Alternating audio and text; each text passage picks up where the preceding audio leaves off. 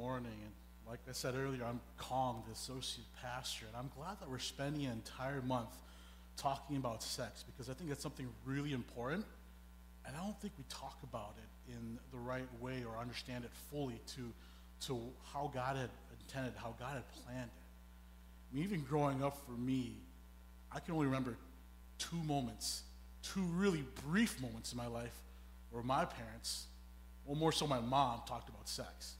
And so I remember I was like 13, 14 years old, and my mom and I were in the kitchen doing something, and she's like, Kong, you can't have sex until you're 18 because it's bad. And then she quickly retracted that statement because she realized we went to church, and she's like, Kong, I take that back. Don't have sex until you get married.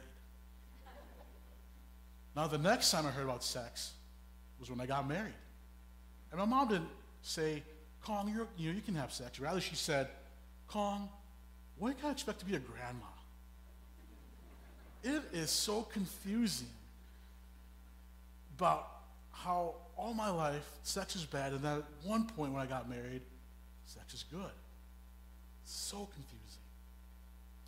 Now, as I think about that, what about you? What did you grow up hearing about sex? What are your views on sex now?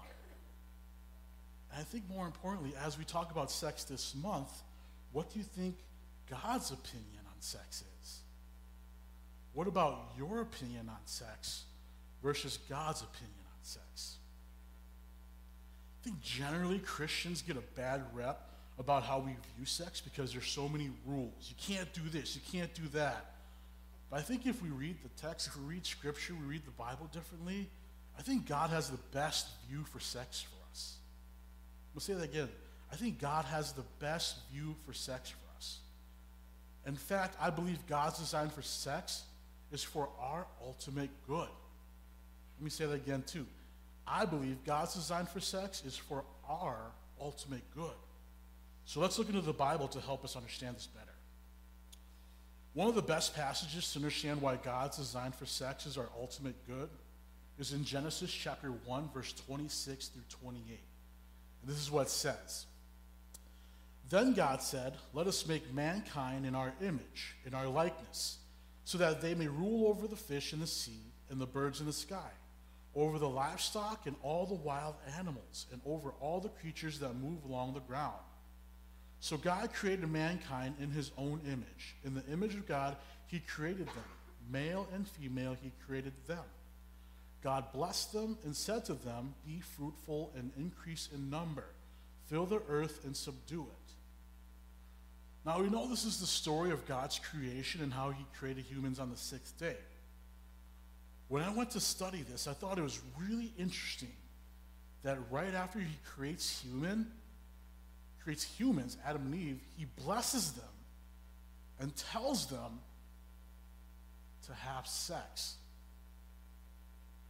Now, if I was God, like any good parent who has teenagers, kind of like my mom, I wouldn't dare mention anything about sex in front of Adam and Eve.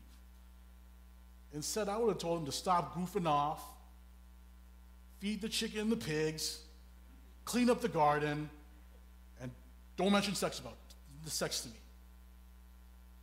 What intrigues me just as much as God telling Adam and Eve to experience sex after God creates them is what God says right before creating them. And so let's look at verse 26 again. God says, let us make mankind in our image, in our likeness. Again, a quick summary is that God says he's going to create humans in his image. He then makes humans and then tells them to have sex. It's intriguing because I think when we understand this formula, we can understand why God's design for sex is for our ultimate good.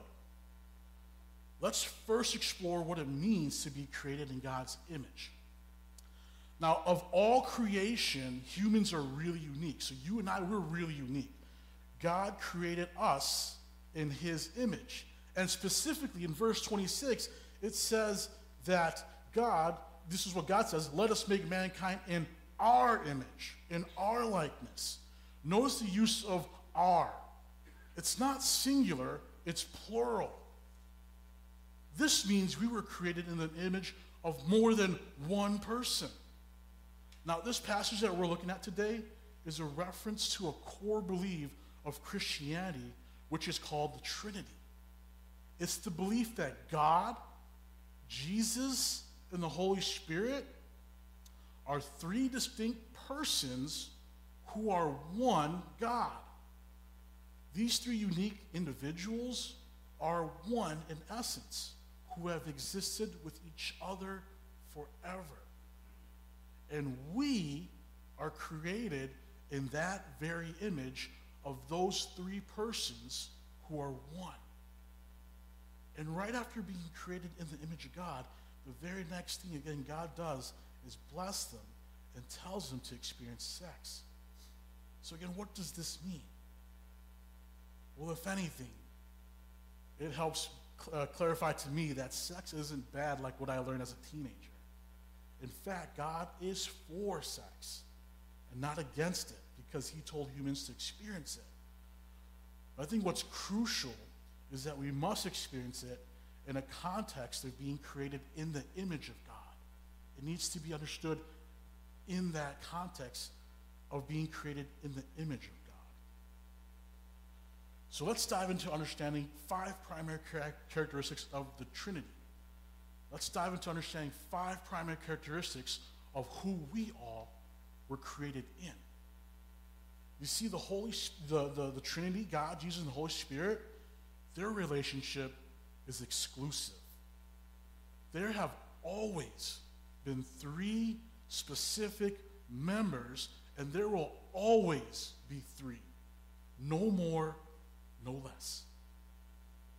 They don't invite others into the relationship, nor do they have different partners. They are each for the others. God wants us to experience sex in an exclusive relationship. And this is what he created. This is marriage. The second characteristic is this. The relationship between God, Jesus, and the Holy Spirit are relationally active. They have always experienced giving to and receiving love from one another in unconditional and loving intimacy. It's their very nature to do so. It's who they are. The third characteristic, the relationship that God, Jesus, and the Holy Spirit have, is permanent. They have always experienced this giving and receiving of love for each other forever and will continue to. They are not merely convenient, temporary, or passing relationships. They are permanent. The fourth characteristic is this. The relationship that God, Jesus, and the Holy Spirit experience is a commitment. Their relationships do not depend on how fulfilled they are or on what they can get out of the relationship. They stick with each other through the end. And lastly, the fifth, God, Jesus, and the Holy Spirit are self-giving. They seek to serve and to give to each other and honor each other in doing so. They're not selfish. While they are honored in receiving love from one another, it's not about what they can get, but what they can give. These are characteristics that God, Jesus, and the Holy Spirit experience with each other. And then that's the image that we were created in. So as I was thinking about these characteristics, there were some that seemed to be able to exist in a relationship outside of marriage. Who's to say that being exclusive, active, permanent, committed, and self-giving can't exist in a relationship outside of marriage? I think they may be able to exist in some form, but nowhere near, nowhere close to how God intended them to be experienced. God's design for sex is for our ultimate good because he intended us to experience what he experiences with Jesus and the Holy Spirit. And this is by no means to say that the Trinity, it's no means to say that the relationship is sexual, but it's to convey this idea that that is how close they are, and that when we experience sex, it's a glimpse of it. So again, I'm not saying that God, Jesus, and the Holy Spirit, they're in a sexual relationship. For us, sex is the closest we'll ever get to experiencing how close the Trinity experiences it.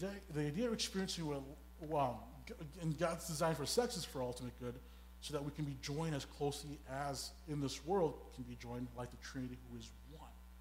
And this idea of experiencing what it's like to be one, just like the Trinity, it taps into our deepest desire to know that we are known by someone. When we are truly known by someone who loves us, just like how the Trinity loves each other, all our fears, all of our insecurities go away. We have, in a sense, experienced this to a degree. Research shows us that when we are recognized, or we have a really good social bond with others, when we cuddle, and for some of us who've experienced sex, there's this hormone called oxytocin that is released in our bodies. And the effects of this oxytocin hormone, it makes us feel less stress. It helps us feel secure with those who we are in a relationship with. And when we understand sex in the context that God created us, I believe we experience that to the fullest.